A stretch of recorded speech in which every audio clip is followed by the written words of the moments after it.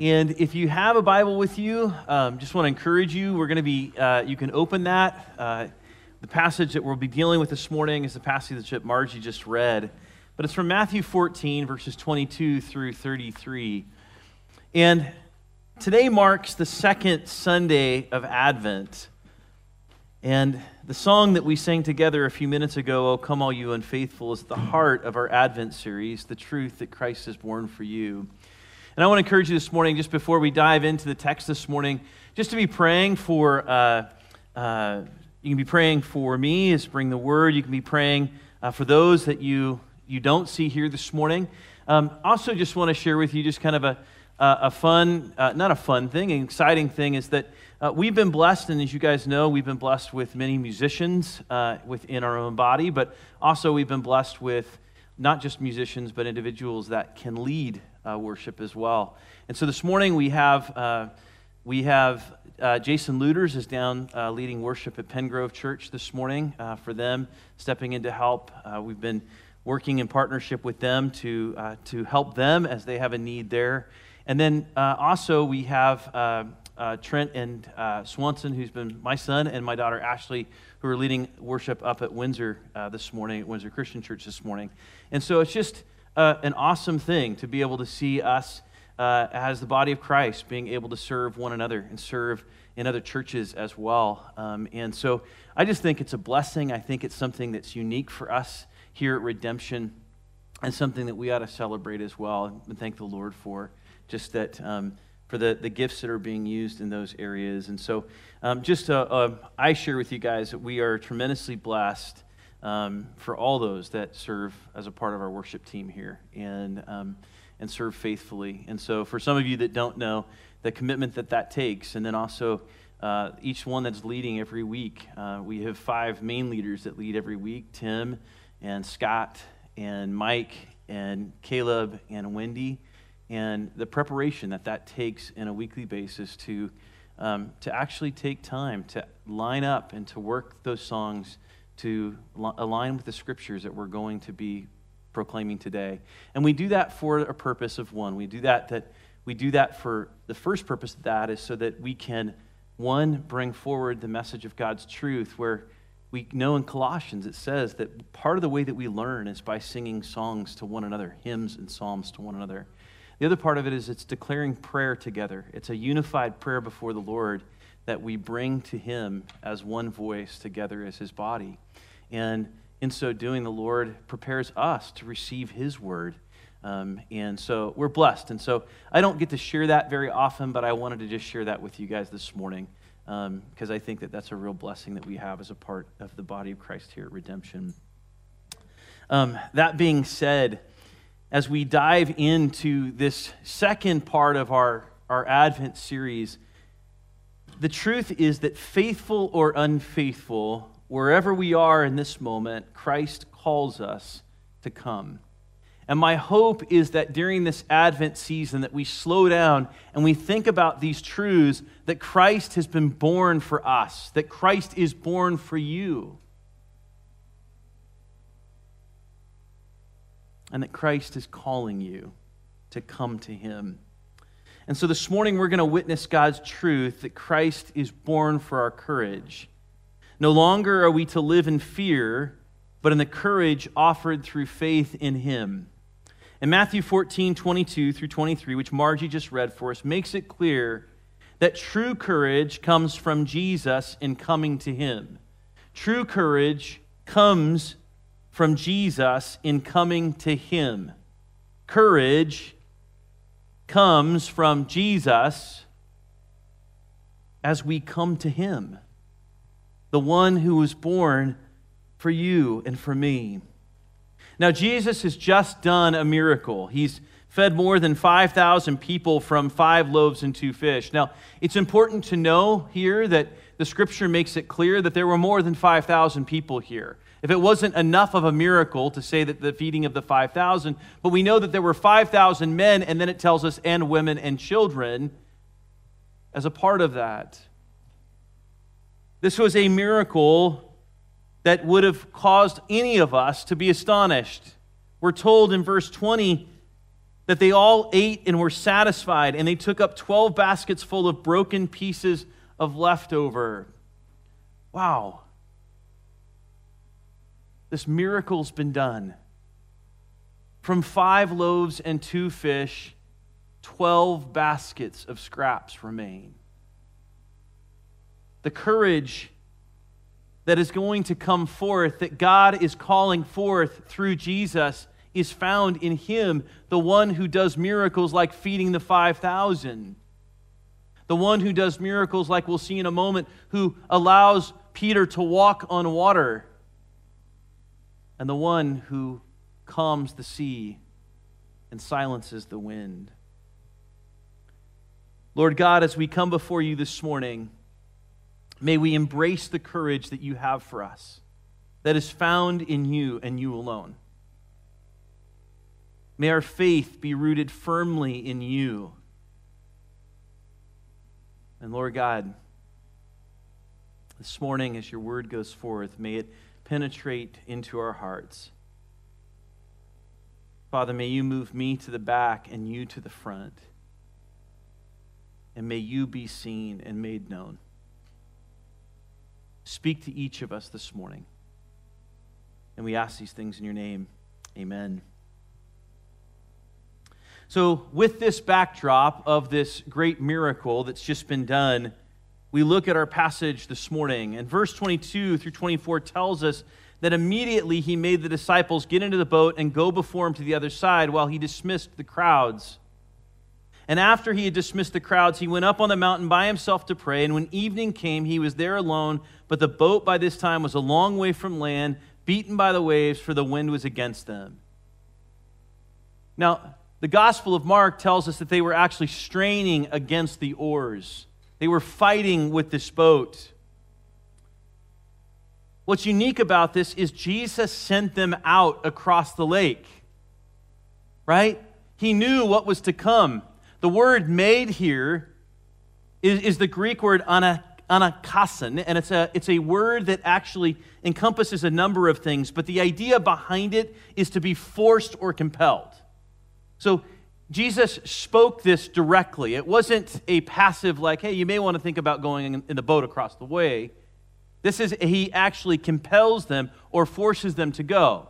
We don't have any picture of them or any knowledge of them arguing. They simply obey. They follow his leading in his direction. And now they're in the middle of this lake,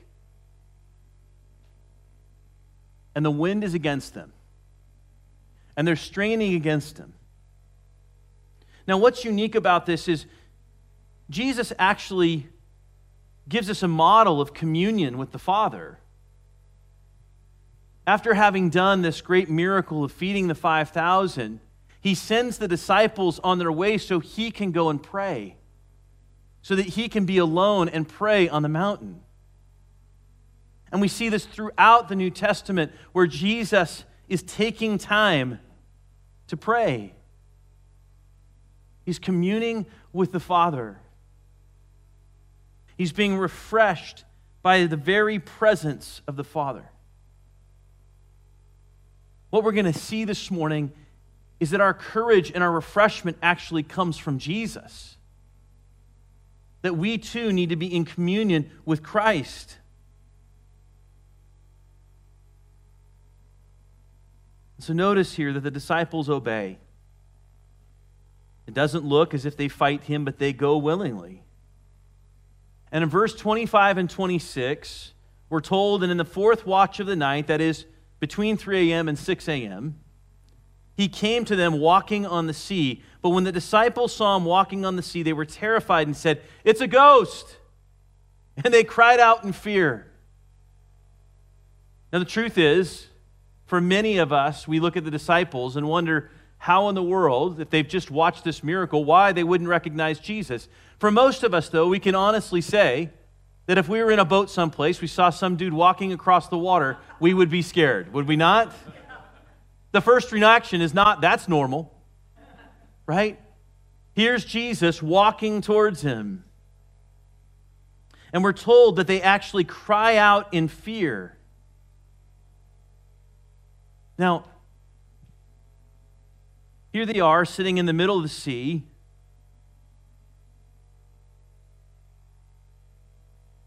They're far from shore,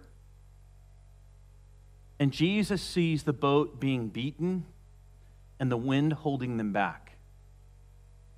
Here's the picture. The picture is the boat is facing into the wind, and the wind is blowing the boat backwards. As the wind is blowing them backwards, they're being beaten on the sides by the waves that are coming in. They're really being tossed around. They're being knocked around, and they're not making any progress.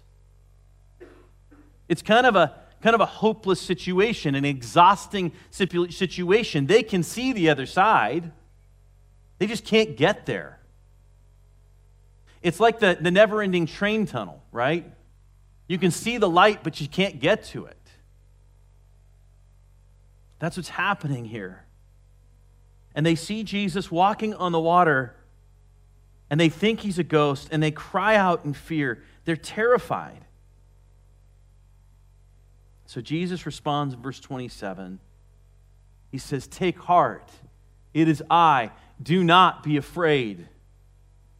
Now the word for take heart is actually a phrase, and it's a word tharseo, and tharseo carries with it the sense of being bold or confident or cheerful and courageous.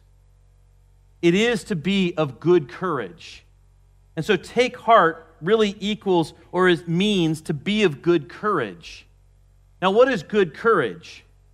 Good courage is courage that is strong, confident, cheerful, and bold.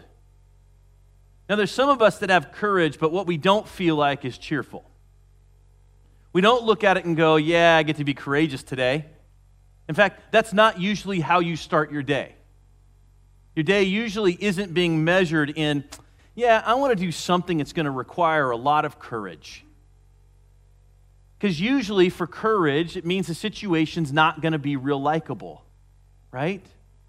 So most of us want to wake up and be courageous, but we really don't want to hit it running by looking for opportunities to be courageous. It's kind of like being a fire chaser, right? I mean, it'd be like looking to follow every bad thing in the world and then say, hey, here's my opportunity to be courageous. That's not what we do. But Jesus is saying, listen, I want you to be of good courage.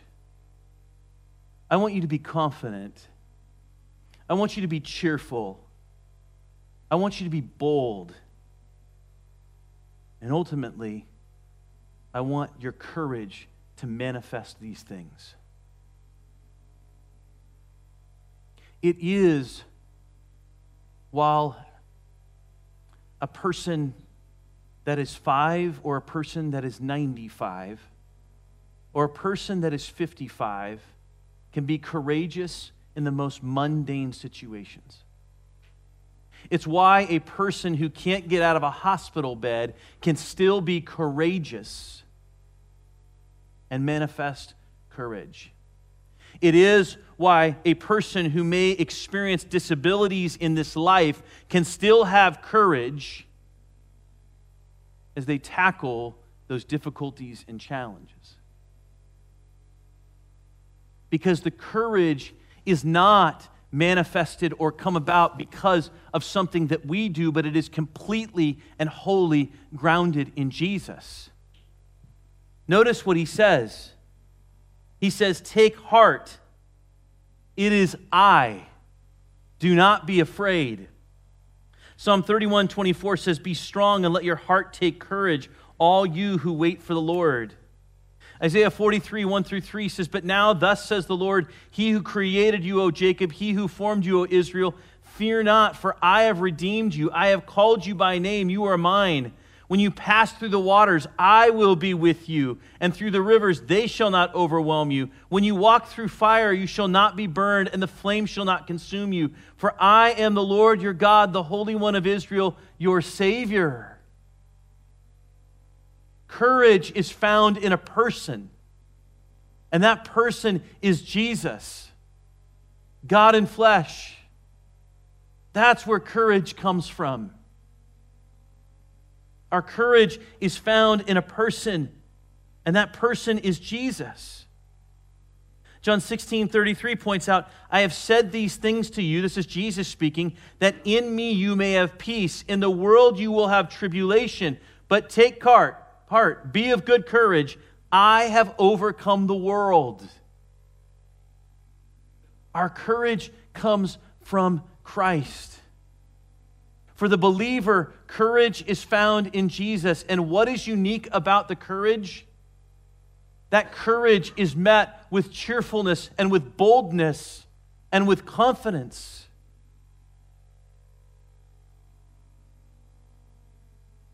Because the courage is not found in oneself, but found in the person of Jesus. Now think about all the ways that we can fear. Chapman University here in California does an annual study called the Chapman Survey of American Fears. No idea. They run this study and survey every spring. It's in partnership with fellows from other colleges throughout the country. This particular year was done with a fellow from Wilkinson College. And here were the 10 top fears that they came across for Americans. Some you may resonate with, some you may not. But the respondents were overwhelming in these areas. That's what's wacky to me. So the number one fear for Americans was corrupt government officials. Second was economic and financial collapse. Third was Russia using nuclear weapons. Fourth was the U.S. becoming involved in another world war. Fifth was people I love becoming seriously ill. Six was people I love dying. 7 was pollution of drinking water. 8th was biological warfare. I have no idea why. 9th was cyber terrorism. And 10th was not having enough money for the future. Now, out of those fears, 8 of those don't even really involve people. They're just nebulous things that are out there. We live in a world where fear reigns, where there's always something to be fearful. Now, I would look at this and I would see something different than this. I would see fear of burning alive, fear of drowning, fear of spiders and snakes. I don't know. But it wouldn't probably be this list. And the reason I share that with you is think about those things and what is weighing on people's hearts. The fear that weighs on people's hearts. Think about the fact that this list, every single thing on this list, with the exception of not having enough money for the future, which is even a blessing for the future, that's the only one that you could even remotely begin to do something about yourself. Everything else is completely out of your control. Completely. And think of these things that we fear. So how do we then live courageously in Christ? How do we actually have courage? Well, sometimes this passage is speaking about courage, as we know in the Gospel of Mark, where Mark is focusing on Jesus as the servant of God, his promised servant. We see that it is about growing in faith as a result of this courage. We know that you could take this story and you could say, well, it's just about the storms of life and how we can walk with Jesus through the storms of life. But listen to the question asked by Peter here. Jesus says, "Take heart, it is I." The disciples fear. Why? Because they believe Jesus to be a ghost. Oh, they're bothered by the waves, they're bothered by the wind, but they're terrified because they believe that Jesus is a ghost in this moment. And so here is Peter's response. He says something unique here. He says, "Lord, if it is you, command me to come to you on the water."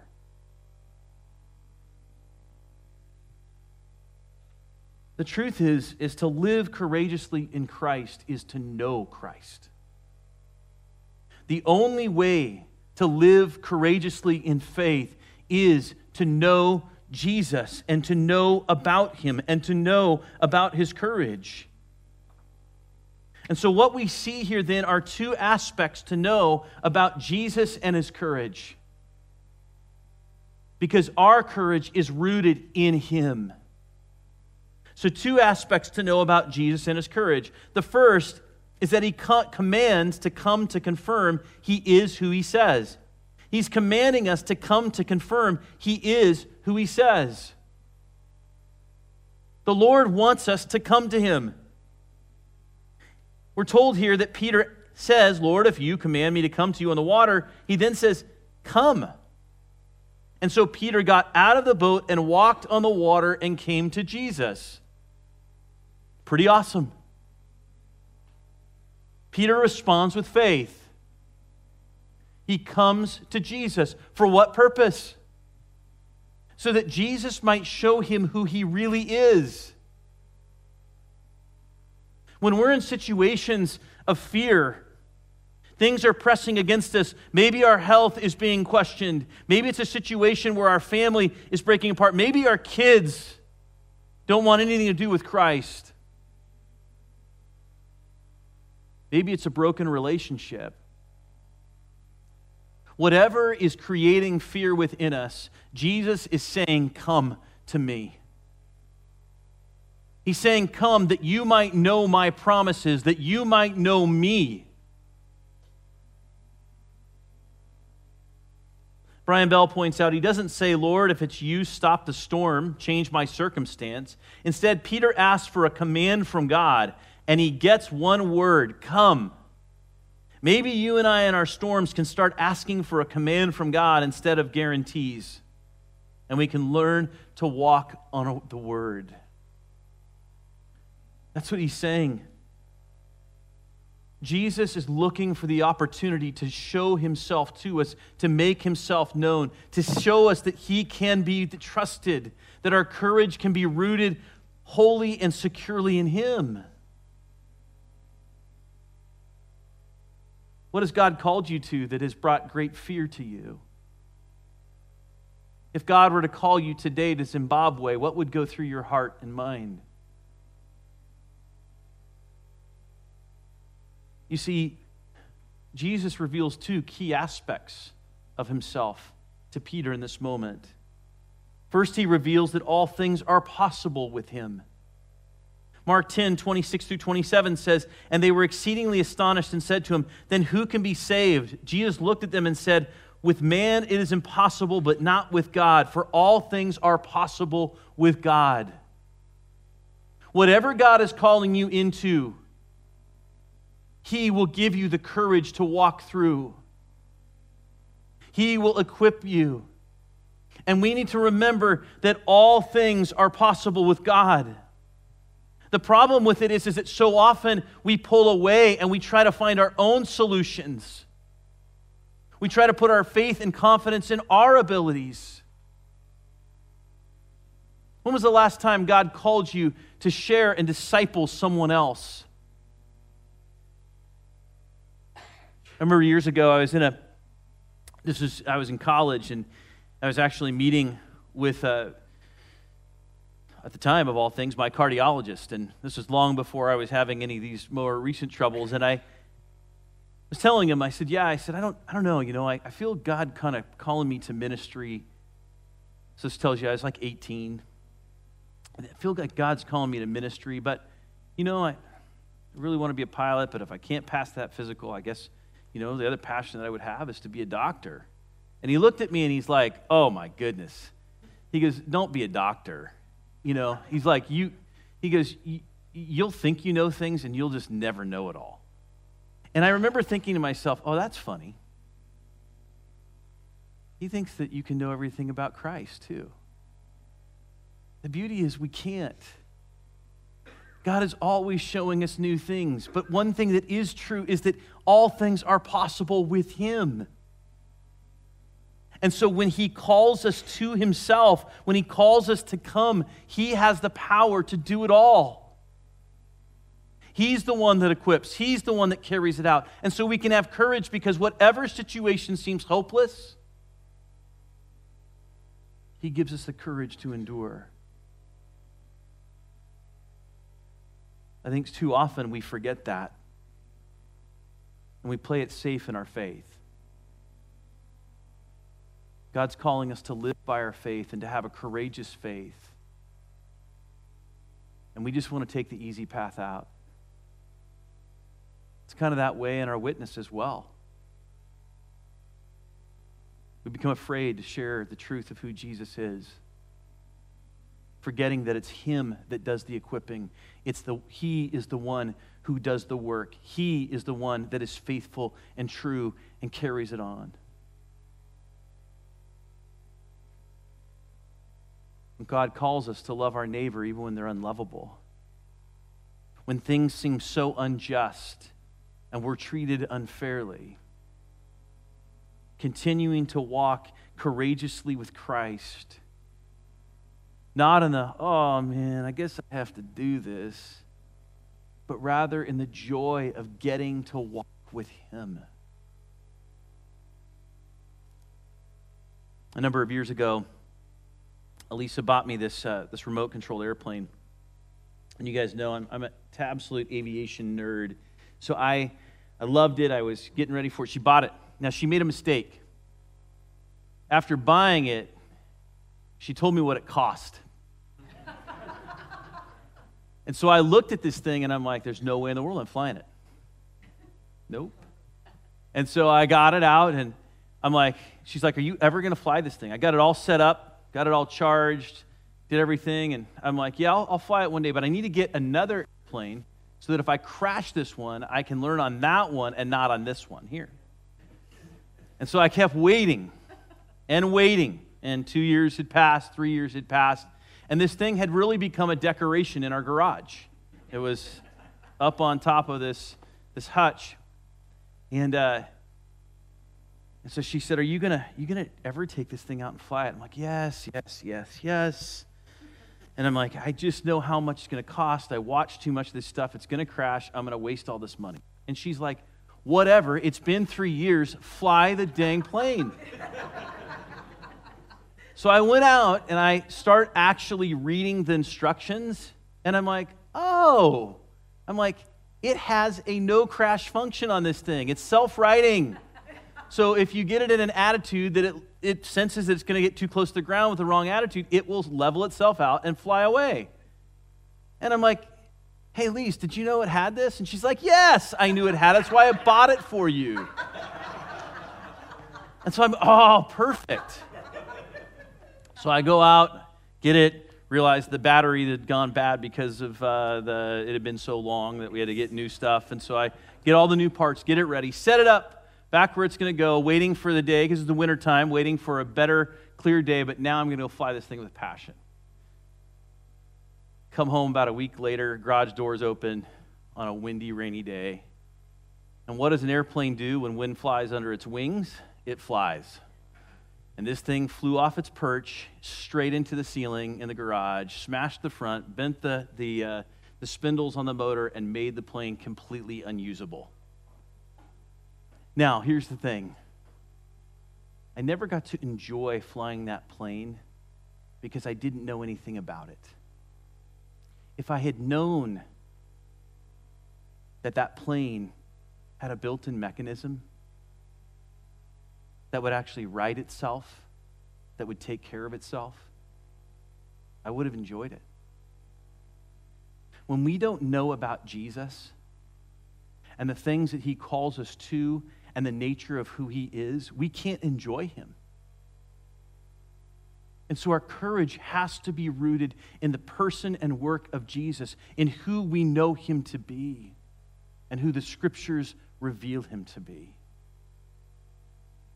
Jesus can do all things, and all things are possible with him. Jesus has authority over all creation. Genesis 1:26 through 27 says, "Then God said, 'Let us That is Father, Son, together. Make man in our image after our likeness, and let them have dominion over the fish of the sea, and over the birds of the heavens, and over the livestock, and over all the earth, and over every creeping thing that creeps on the earth. So God created man in his own image. In the image of God he created him. Male and female he created them. Matthew 8, verse 3 through 7. We're told, in 23 through 27, we're told actually in verse 26, and he said to them, "Why are you afraid, O you of little faith?" Then he rose and rebuked the winds and the sea, and there was a great calm. We need to remember that we can have courage because all things are possible with Christ, and that he has authority over all creation.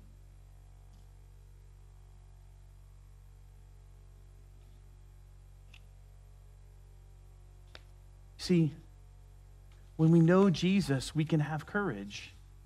And so walking in courage then requires us to put our faith in Jesus, keeping our focus on him. Put your faith in Jesus, keeping your focus on him. Now, for many of us, we put our faith in Jesus, but then we take our focus off of him. What God wants from us is for us to keep our focus on him.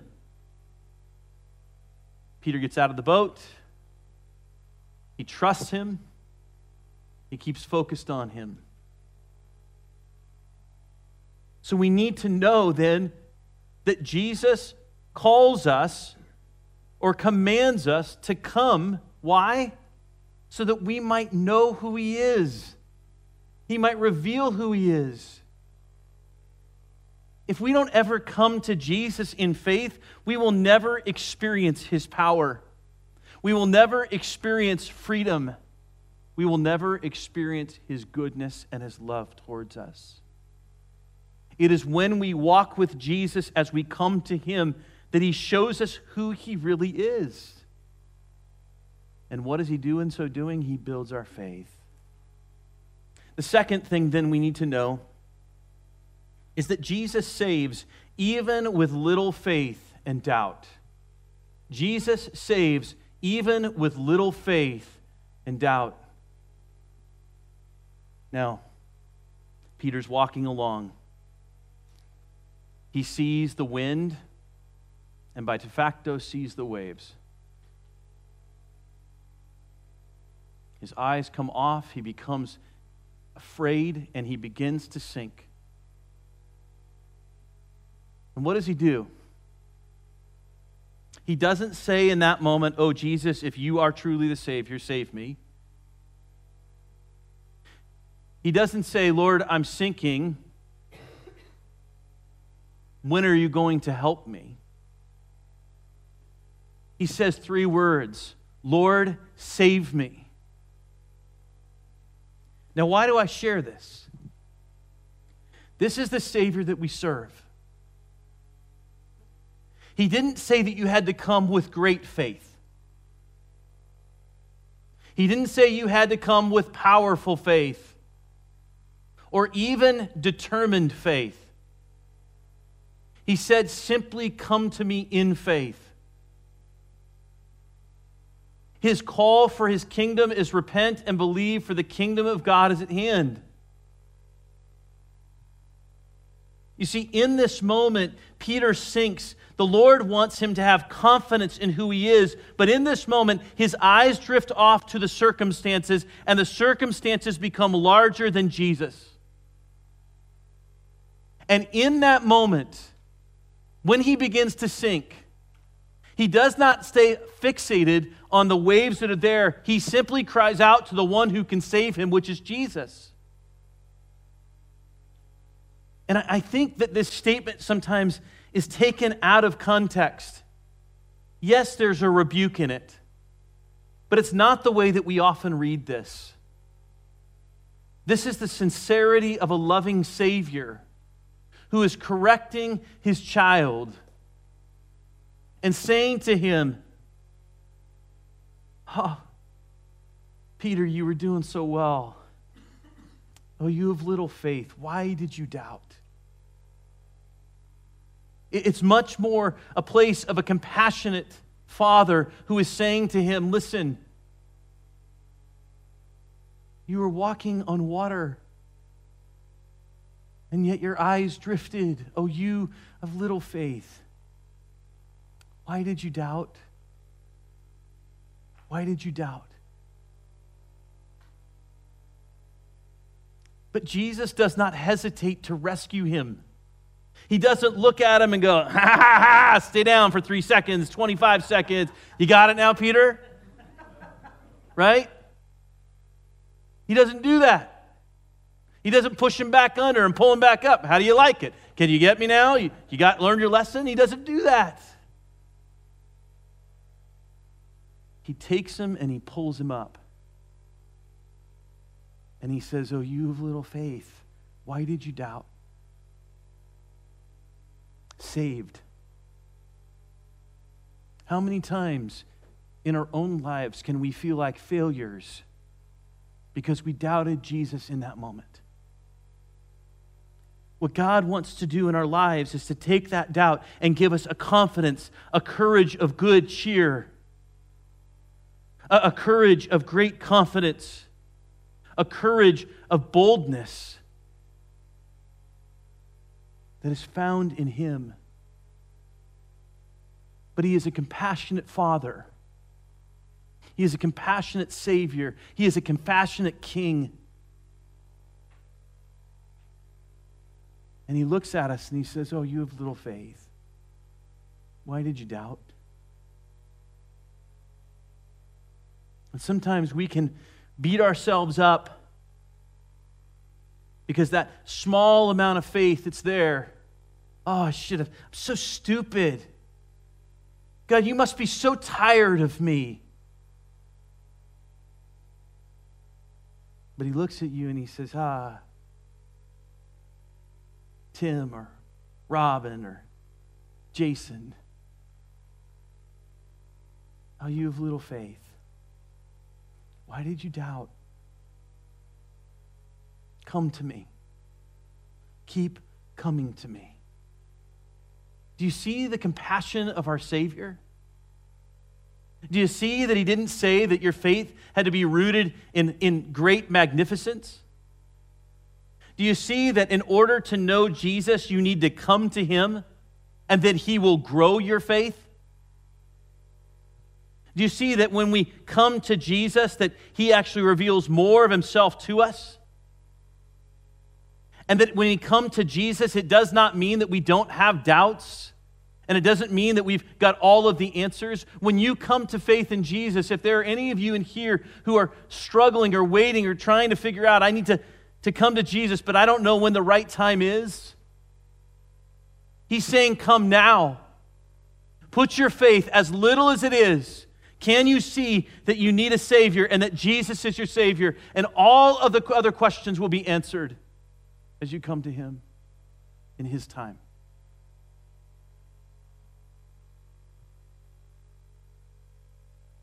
Jesus reminds us of that. In Matthew 17:5, He says, increase our faith. That's what the apostles were asking. And the Lord said, if you had faith like a grain of mustard seed, you could say this mulberry tree, be uprooted and planted in the sea, and it would obey you. What He's saying is not physically that if you look at the tree, it's going to uproot itself and move to the tree. What He's saying here is if you have a little faith in Jesus, Jesus can accomplish much through you. Romans 10:5-13 says, for Moses write about the righteousness that's based in the law, that the person who does the commandments shall live by them. But the righteousness based on faith says, do not say in your heart, who will ascend into heaven, that is to bring Christ down, or who will descend into the abyss, that is to bring Christ up from the dead. But what does it say? The word is near you, in your mouth and in your heart. That is the word of faith that we proclaim. Because if you confess with your mouth that Jesus is the Lord and believe in your heart that God raised Him from the dead, you will be saved. For with the heart one believes and is justified, and the mouth one confesses and is saved. For the Scripture says, everyone who believes in Him will not be put to shame, that is to death. For there is no distinction between Jew and Greek, for the same Lord is Lord of all, bestowing His riches on all who call on Him. For everyone who calls on the name of the Lord will be saved. Jesus was born for our courage, that we no longer live in the fear of this life. If fear is overwhelming you, I want to encourage you, step into His courage. Draw near to Him, come to Him, and know that He can use even the smallest amount of faith and grow it. So that first part, that we need to place our trust in Christ and keep our focus on Him. The second part of walking in courage is that in all circumstances, remember Jesus' compassion and work towards you. In all circumstances, remember Jesus' compassion and work towards you.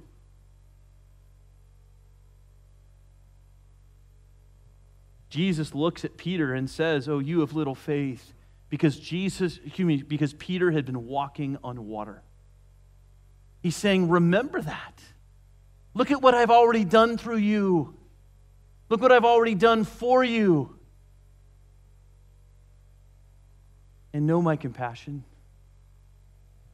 Know that I didn't grab you by the head, pull you up, stare at you in the face, and shove you back down, but I pulled you up and I held you up, and we got back in the boat together. You did not leave me. That's the compassion of Jesus. That work that we need to keep our eyes on are both His past work and His present work. What have you done in Christ where you've seen Christ work? I want to encourage you, take steps of faith with Christ courageously, because He was born for our courage. So here's an important truth that we need to cling on to. Walking courageously in Christ brings glory to Him by proclaiming the truth of who He really is. Walking courageously in Christ brings glory to Him by proclaiming the truth of who He really is. It says, "And those in the boat worshiped Him, saying, 'Truly, you are the Son of God.'" When people witness you walk in courageous faith, they see the truth of Jesus. Your life proclaims the truth of who He is. When we live in fear, we live as the world lives. But as followers of Christ, we are not to live as the world lives, but we are to live in His courage and walk as Christ has walked. Notice the number of times in this text it talks about walking on water. First it was Jesus, then it was Peter, then it was Jesus. And that is our life. It is Jesus, as we walk in Him, who then carries us and walks us some more. May our courage be found and rooted completely in Him. And may we take joy in knowing that He has been born for our courage. Amen? Amen. Lord God, as we prepare our hearts for communion this morning, may we see that Your blood and Your body, which have been both shed on the cross and broken for us through the death of Your body, that both the cup and the bread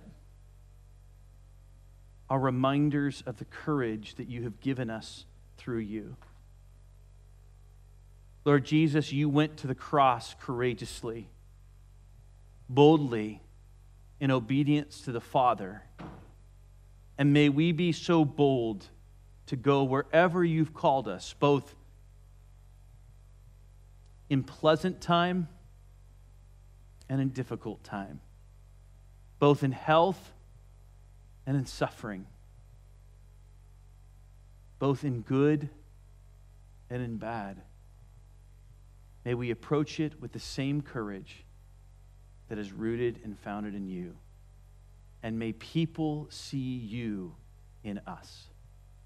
And we ask these things in Your name. Amen.